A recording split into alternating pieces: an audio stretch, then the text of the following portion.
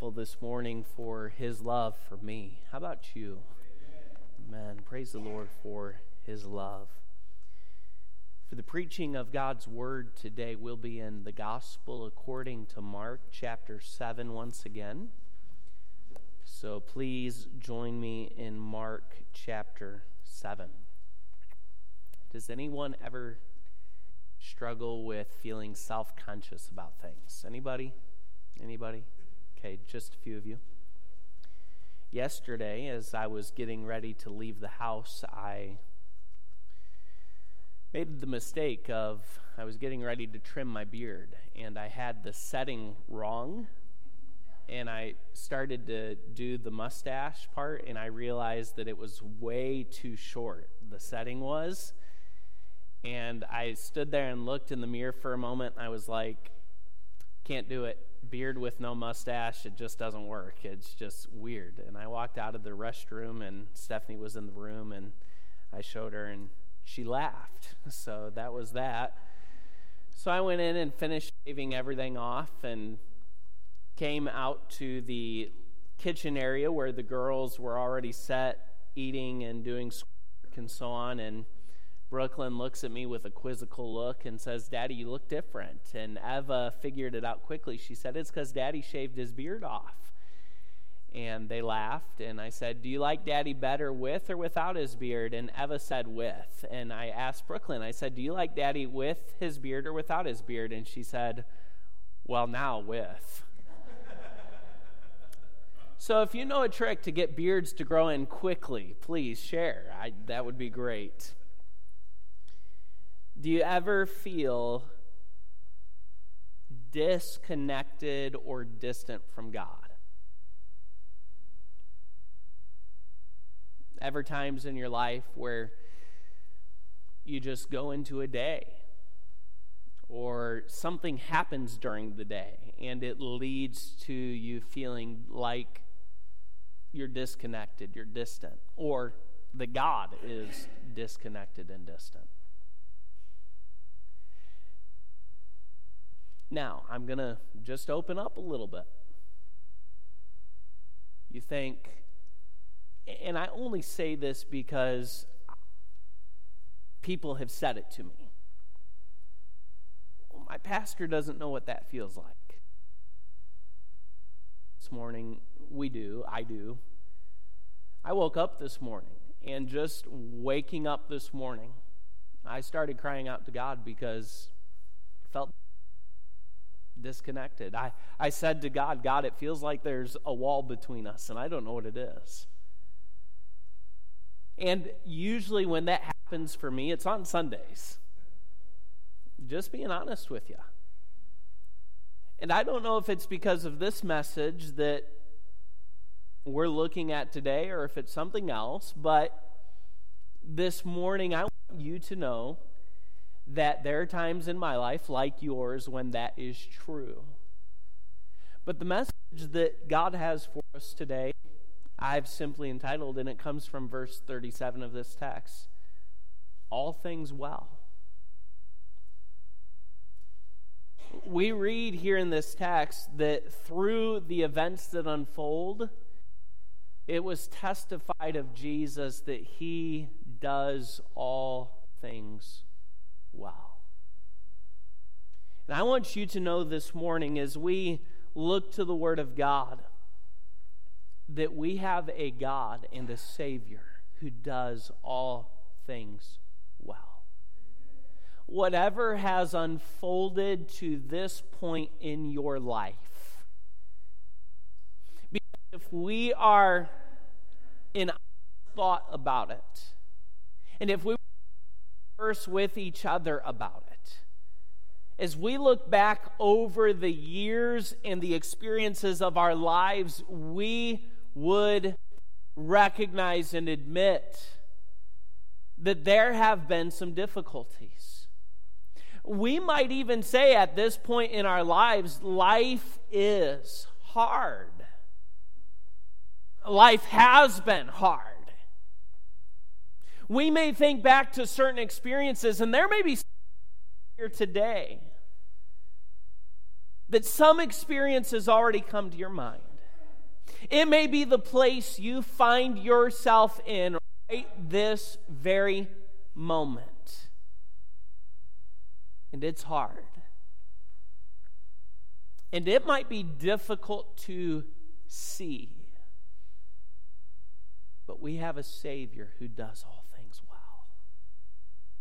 In our text, Jesus has moved from the area of Tyre and Sidon, where he conversed with the woman whose daughter was possessed of a devil, to the Roman region called Decapolis.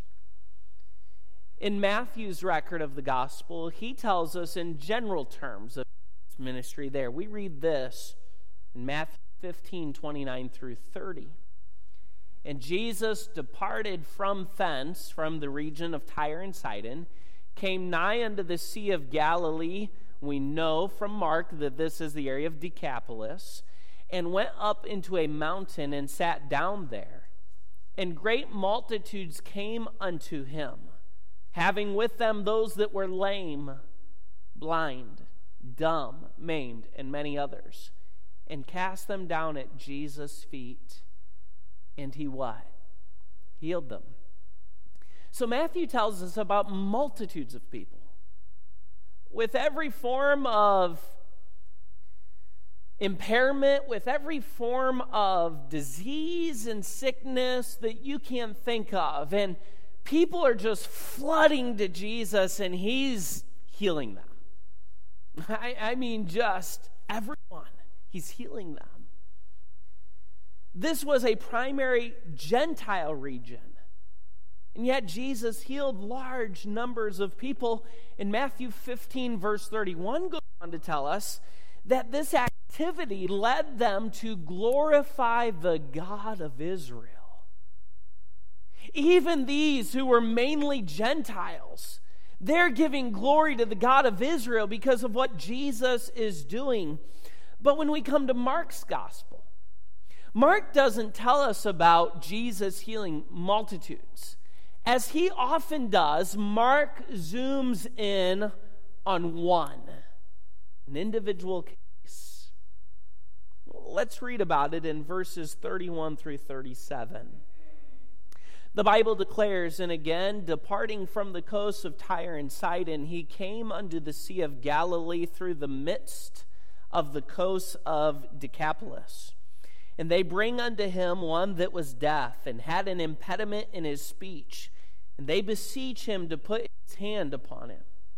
And he took him aside from the multitude, and put his fingers into his ears, and he spit and touched his tongue.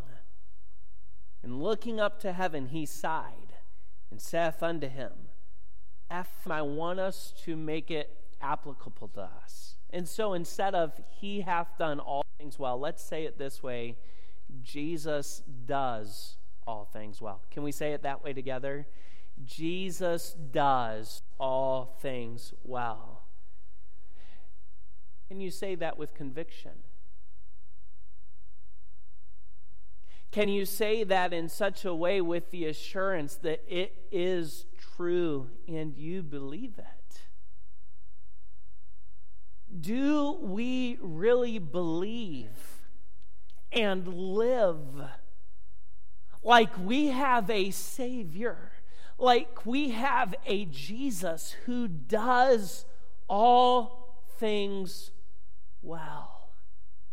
That means for you and I, when we're on the mountaintop, when it's easy to say that, when we look around at our lives and we see all of the blessings and all of the goodness, and it's not just we know that God does all things well, or that he is good and he does good, but we're seeing it in our lives.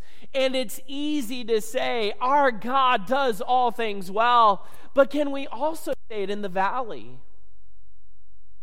When we're not seeing the demonstrations that God's good, when our eyes are blind to the good that God is doing, can we, in that valley and in that moment when it is hard, when God feels disconnected or can we still say with conviction, do we still live? He does all things well. Through our study of this text, I want us to discover the truth that Jesus does all things well. What does this text reveal to us? I want you to see, number one, this truth is revealed in the purposeful journey. This truth is revealed in the purposeful journey. Now, we're going to struggle to see this without seeing it. So I'm going to show you a series of maps on the screen. The first one is Jesus, that area during the time. Looking here at kind of northern Palestine, you see some of the regions there: Galilee, Phoenicia, Syria, Trachonitis, and Decapolis further south there in the green that we'll see in a moment. This is kind of the area, northern Israel, during the time of Christ.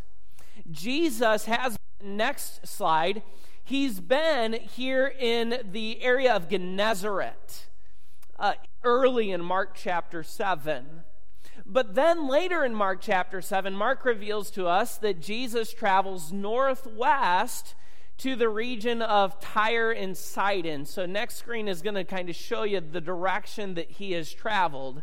So Jesus and his disciples are there in Gennesaret. That's where they have the discussion about what it is that actually defiles a man.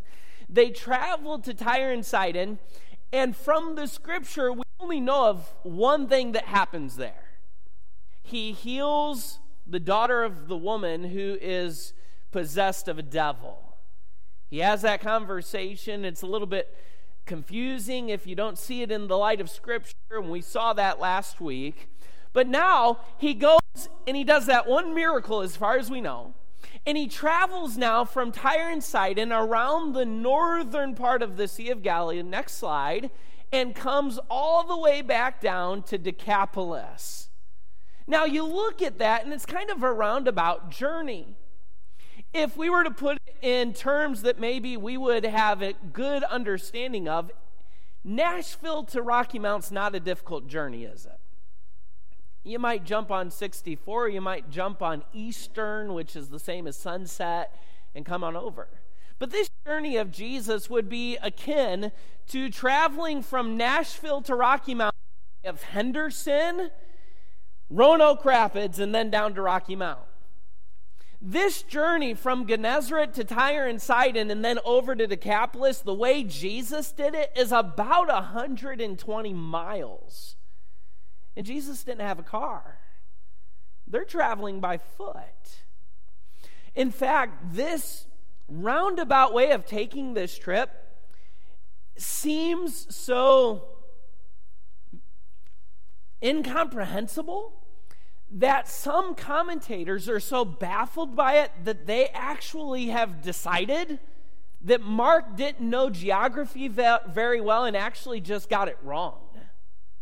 There are some Bible commentators you will find that say that. But rather than making that assumption, let's keep something in perspective. While the journey may not seem sensible, let's remember that Jesus was filled with the Holy Spirit and completely committed to his Father's will. And so can we agree today that everything Jesus did, he did in the fullness of the Spirit and in obedience to the Father's will? Can we agree with that? And if that's true, then this journey that Jesus went on was led by the Spirit of God, and it was in fulfillment of God's will. Therefore, this trip was purposeful and it was worth it. And God does this sometimes. Sometimes the journey, and here we have an actual geographical journey. Sometimes it doesn't make sense. If you go back to Exodus chapter 13, we see an Old Testament example of this. The Israelites, when they were delivered from Egypt, could have simply traveled north and east, a very short journey, and arrived in Canaan, the promised land. But that's not the way they left Egypt. When they left Egypt, they traveled east and more southernly toward the Red Sea. Why? The Bible declares to us in Exodus 13, 17, and 18 that God took them this way because if they had gone the shorter route, they would have gone right through Philistia, the place of the Philistines, and God was concerned that his people weren't ready. If they saw war that quickly, they would turn and go back to Egypt. So God had a purpose in what seemed to be an unsensible journey, roundabout way. Now, let's think for just a moment. We're commanded to be filled with the Spirit, aren't we?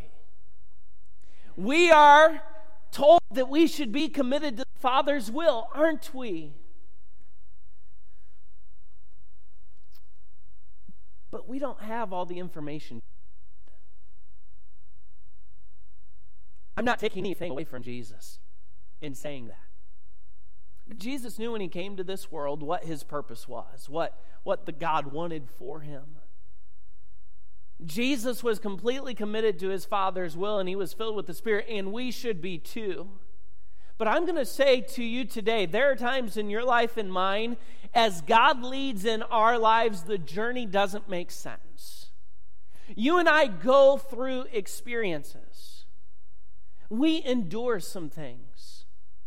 And even as we seek to be led by the Spirit of God, and even as we may be committed to the will of God, if we're honest today, if we were transparent and just told each other the truth, we would say there have been some things that have not made sense. We don't understand all of God's ways, including the ways in which he works in our lives.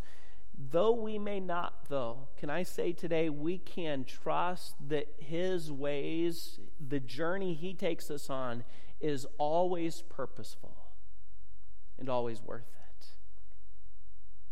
it. Think about this, not just from Jesus' journey from Tyre and Sidon to Decapolis, this roundabout journey, but think of an even more recognizable example of a journey that Jesus took. How about his journey from heaven to earth?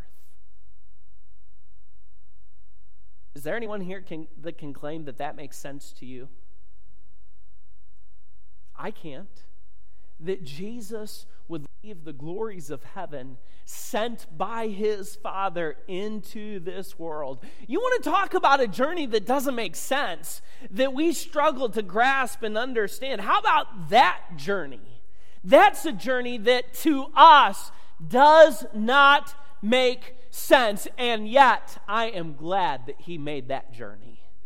I am glad that our Savior came from heaven to earth to live the life that I could not live, to die the death that I deserve, and rise again because that was the only way that I could be forgiven of my sin and saved. And so today I can say, though it doesn't make sense to me that he would journey from heaven to earth, I can say that I'm glad that he took that journey, because that journey was purposeful and it was worth it for me. You know, there may be some who'd say, I don't understand him leaving Gennesaret to go to Tyre and Sidon and then turn back to come to Decapolis. I can think of at least one person who would say it was worth it. The woman whose daughter he healed would say it was worth it. The daughter who was possessed of a devil would say it was worth it. Those in Decapolis who experienced his ministry to them, remember, in a primarily Gentile area, right after Jesus had told the woman up there in Tyre and Sidon, hey, I'm sent to those of Israel.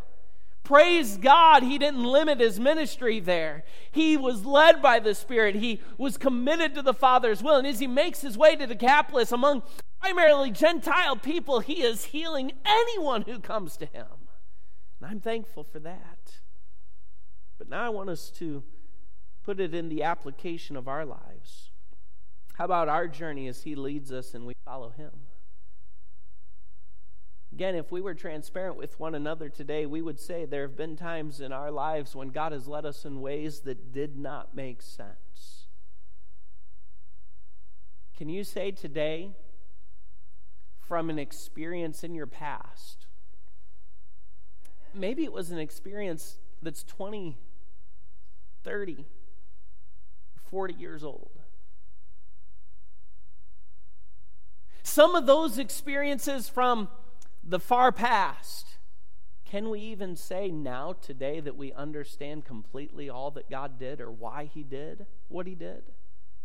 Let alone this past week or yesterday, or maybe it's already been today, that you have felt distant, you have felt disconnected from God, or you have had that thought of that experience that you've gone through. Looked at your place in life and how it has changed in the last year or 2 years, how different your life looks than it did several months ago, and you struggle to wrap your mind around, as you're committed to him, as you're seeking to follow him, you struggle to wrap your mind around why the journey has looked the way that it has. But can I say to you today, you may not know what God was doing or is doing. You may not know why he has brought you the way he has on the journey. But can I say to you that it is purposeful and always worth it? I may not know all the reasons or understand the wisdom, but I can trust today, and you can trust today, that he does all things well. The purposeful journey shows us, but I want you to see, secondly, how about the personal interaction?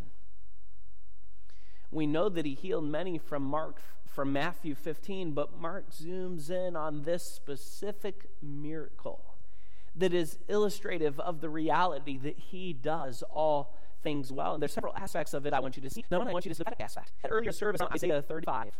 And I don't know if you caught it, but there in Isaiah chapter 30, we read about a prophecy of the Messiah, of salvation that God would bring. Isaiah 35 comes on the heels of several chapters about judgment. I mean, if you go back and read the several chapters before Isaiah 35, by the time you get to Isaiah 35, you need a drink of water. You need a break, because it's been woe to you, and woe to you, and woe to you, and curse upon you, and judgment, and death, and destruction. And it's like, okay, enough. And then you get to Isaiah 35, and it's that drink of water you need. It's that breath of fresh air that you need as God speaks about his Messiah who will come. And as he speaks of the Messiah there, he speaks of some of the consequences, good, in a good way, the results of Messiah coming. And some of them were, the deaf will hear, the lame will leap, the dumb will sing.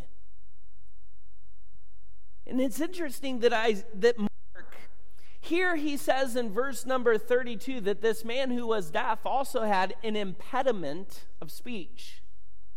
The Greek word for impediment is only used here in the New Testament. You won't find it anywhere else in the New Testament. But it is the same word used in the Greek translation of the Old Testament from Isaiah 35, where the Bible speaks of those that are dumb. So Mark saw this particular miracle of Jesus as a figure of, if not a fulfillment of, the work of God saving his people from Isaiah 35.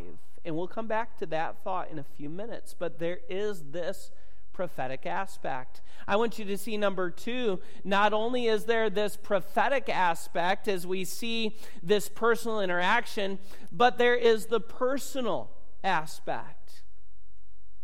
Mark zooms in on an individual. Now remember, Matthew 15, Jesus is healing many. But Mark zooms in on this one individual. Why? Mark wants to show us, as he often does, that Jesus is not disconnected from the hurts and the needs of the individual. In touching him, Jesus participated with this man's hurt and need and showed compassion for him. Why did Jesus touch him the way that he did? I have no idea. Why did he put his fingers in the man's ear? Why did he spit and then touch his tongue? He clearly was not concerned about COVID.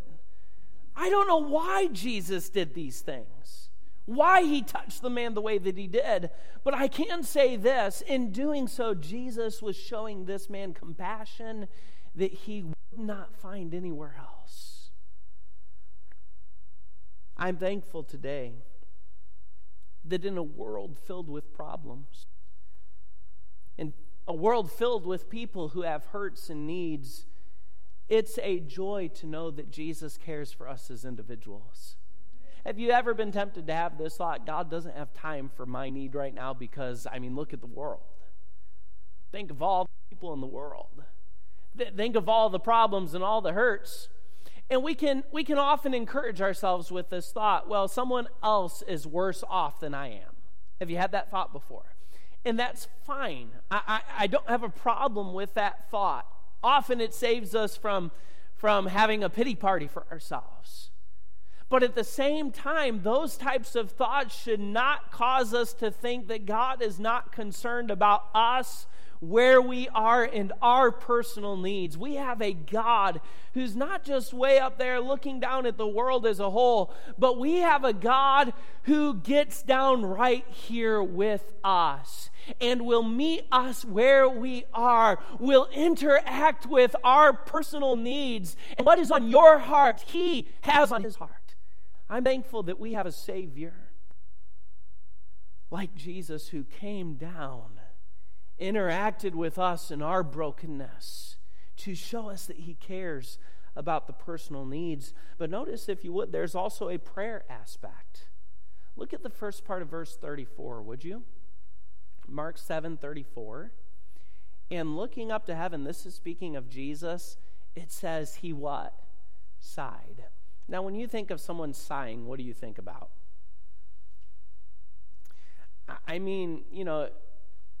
Parent with young children, when I think of sighing, it's the, It's that idea of,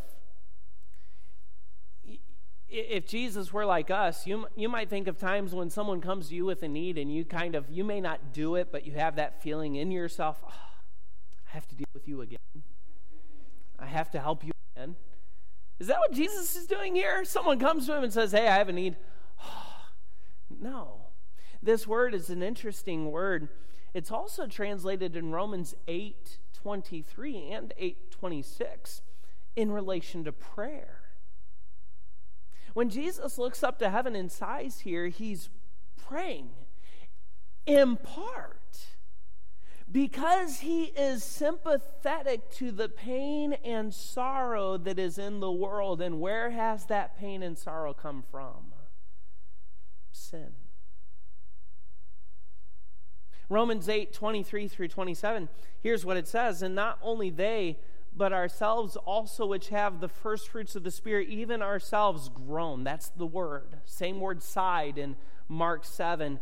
We groan within ourselves, waiting for the adoption, to wit, the redemption of the body. For we are saved by hope. But hope that is seen is not hope. For what a man seeth, why doth he yet hope for? But if we hope for that we see not, then we do we with patience wait for it. Likewise, the Spirit also helpeth our infirmities. For we know not what we should pray for as we ought. But the Spirit itself maketh intercessions for us with groanings, there it is again, which cannot be uttered. And he that searcheth the hearts knoweth what is the mind of the Spirit, because he maketh intercession for the saints according to the will of God.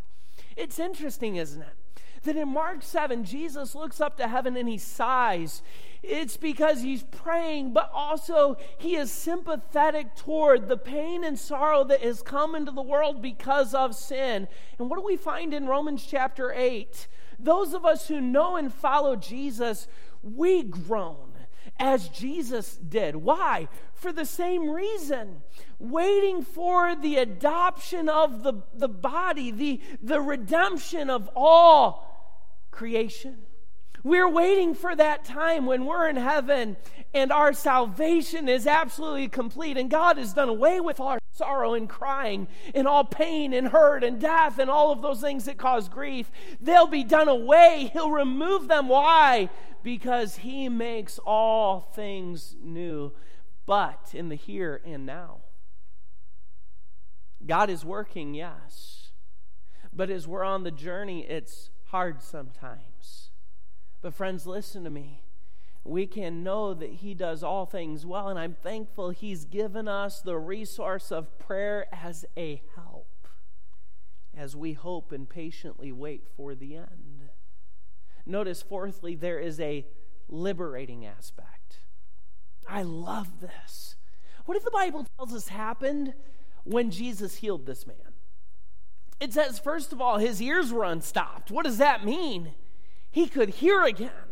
But then it says it this way, and I love the way it says it. It told us he had a speech impediment, but now in verse number 35, notice what it says. Straightway his ears were opened, and the string of his tongue was unloosed. I love that. It has the idea of being bound. In fact, in other places in the scripture where you find this language, you find it said of someone who's bound, who's fettered, who's chained, or someone, if they're loosed, the chains are taken off, the fetters are loosed. The literal translation of this phrase would be, the chains were broken. I love that. This man was deaf. He had a speech impediment, but when Jesus healed him, his ears were opened up. The chain holding his tongue was broken. I love that. The string or the chain that kept this man's tongue is a picture of the curse and condemnation of our sin. Friends, in our sin, we are chained. We are condemned. We are destined for an eternity in hell apart from God. And that is how the enemy wants us. He wants us chained, and he wants us bound, but freed is how Jesus wants us, and that's how he makes us. What's the Bible declare about Jesus? What did he say about himself? If the Son therefore shall make you free, what? Ye shall be free indeed. Hey, go back to Isaiah 35 again. You don't have to turn there, but go back there in your mind. Isaiah 35 again followed several pronouncements of God's judgment. Why is humanity under the judgment of God? Because of sin. And it's a real downer, isn't it? That's what man has earned through his sin and rebellion. But in the middle of all of that judgment, God comes with a message not of judgment, but of hope. What was that message? Here's what the message was. There is a Savior. Woe to you! Curse on you! Judgment on you! Destruction on you! Death on you! That's what we have earned because of our sin and rebellion. But in the middle of all that death and destruction and judgment and curse and woe is this message. Hey, there's a Savior.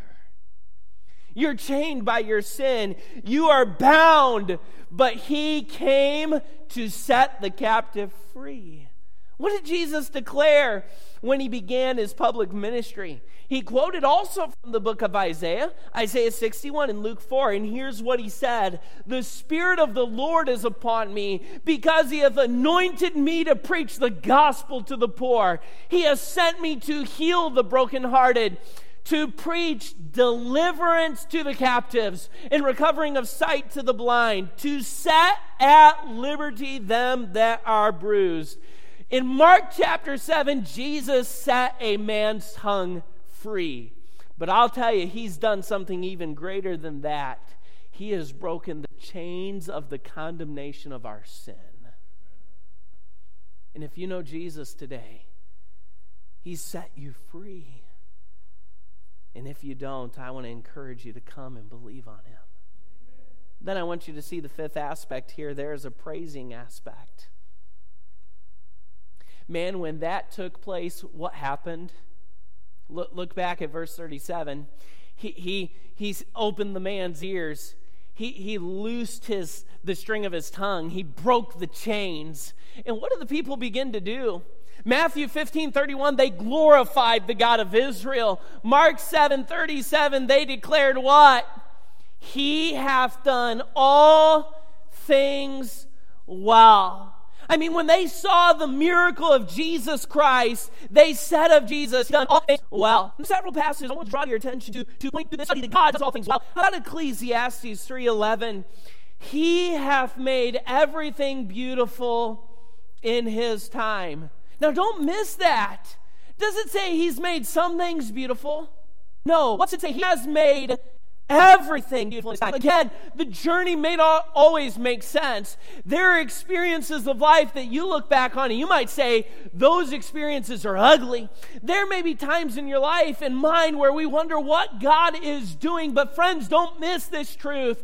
He makes all things beautiful in his time. Isaiah 61, 1-3, that Jesus quoted, the Spirit of the Lord God is upon me. Verse 2 goes on to say, to proclaim the acceptable year of the Lord and the day of vengeance of our God, to comfort all that mourn. Verse 3, to appoint unto them that mourn in Zion, to give unto them what?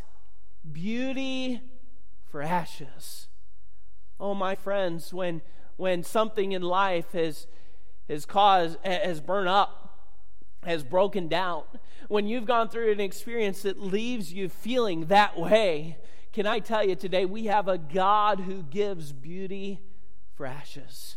We have a God, when you mourn, when you're sad, when you are broken, he comes to comfort. And then he goes on and he says, the oil of joy for mourning, the garment of praise for the spirit of heaviness, that they might be called trees of righteousness, the planting of the Lord, that what? He might be glorified. You may be in that place right now. You're disconnected. You feel God is distant.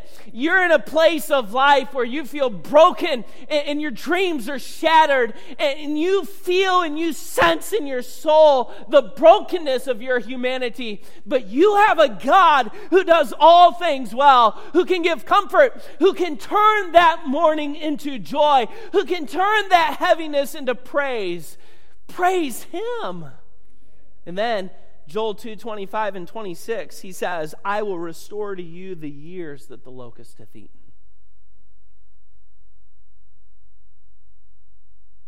Maybe it's an ongoing thing in your life.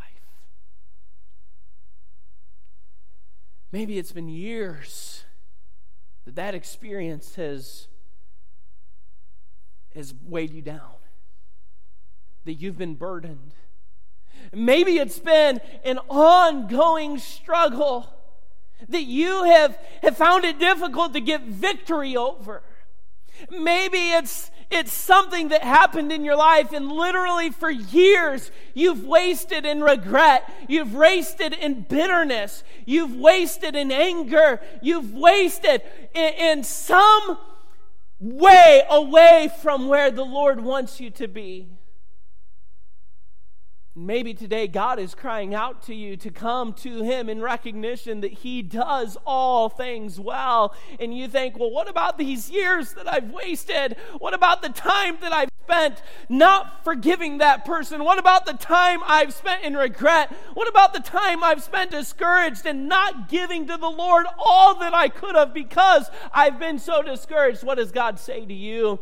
I restore the years that the locust has eaten away. The cankerworm, the caterpillar, the palmer worm, my great army which I send unto you, and ye shall eat in plenty and be satisfied, and praise the name of the Lord your God that hath dealt what? Wondrously with you. And my people shall never be ashamed. There are two similarities that I want you to see all three of those texts that we just read. Two similarities. Number one is time. He hath made all things beautiful in what? His time. In Isaiah 61, 1-3, to preach the acceptable year of the Lord. It's his time. Here in Joel, the years that the locust hath eaten away.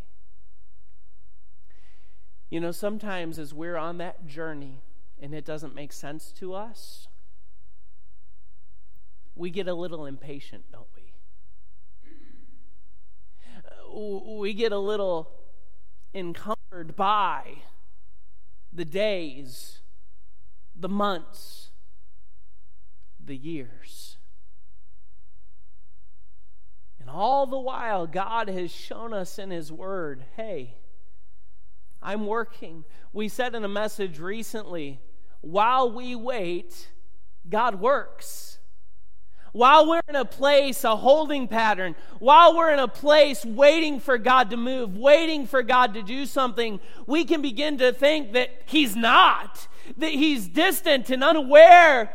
But the reality is that while we're waiting, God is working. And I'll tell you right now, there are times it may not make sense, and you may struggle to understand, and you may wonder why God has you where He has you. And can I say that there is this aspect of time?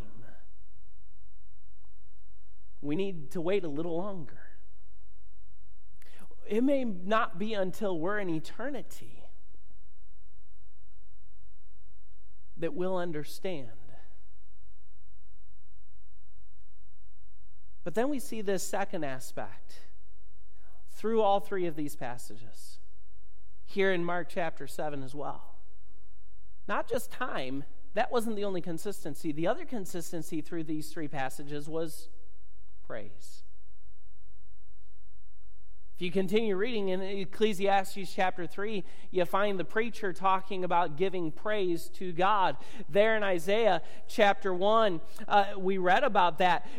Isaiah 61, where he turns the mourning into the oil of joy. He gives the garment of praise for the spirit of heaviness. In Joel chapter 2, we'll praise the name of the Lord our God who have dealt wonderfully with us. In Mark chapter 7, they praised and they said, He does all things well. I mean, they're giving praise to God. And there's going to come a day in His time where we will be able to see, we will be able to understand, we will have some idea of what God was doing and what He is doing. And in that day, we'll be able to praise the Lord. But I want us to take a step back, and I want to remind you of this truth. If we know today that He does all things well, isn't it true that right where we are, right now, we may not understand it all. We may not see it all. We may not have any idea of what God is doing. But if we know and truly believe that He does all things well, isn't it true that right now, in the journey, we can praise Him?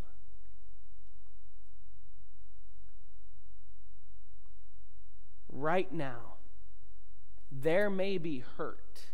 And there may be a need in your life, but rest in this truth today. Jesus does all things well. As you reflect today, I am convinced from my knowledge of God's Word and my own experience that He does all things well. And I want us, as we reflect on the Lord today and His truth, as we leave this place in a few minutes, to go out, not just saying He has done all things well, but I want us to go out saying with conviction and belief and living today, He does all things well. So what about you?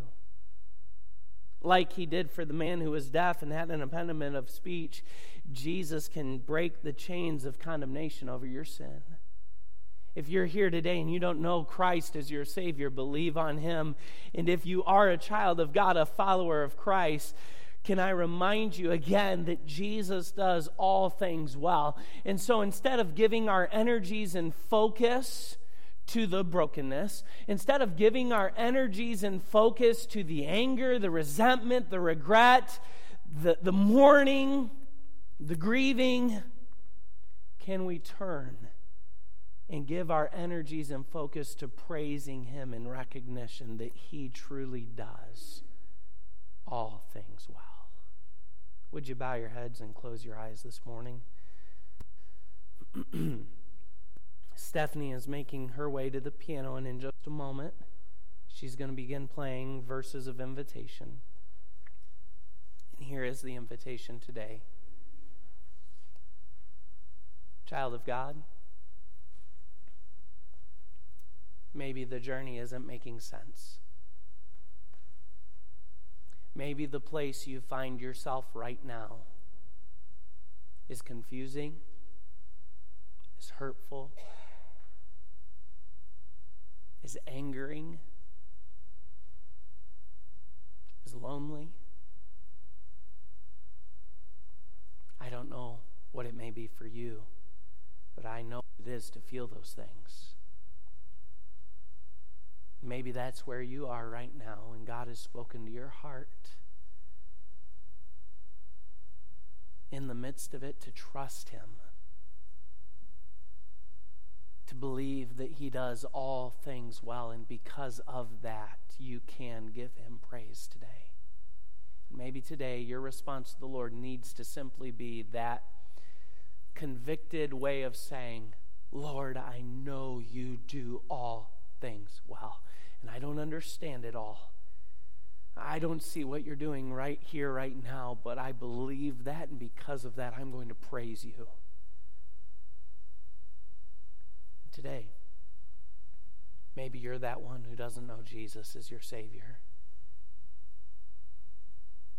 Right here in this auditorium or watching by way of the internet, God is speaking to your heart.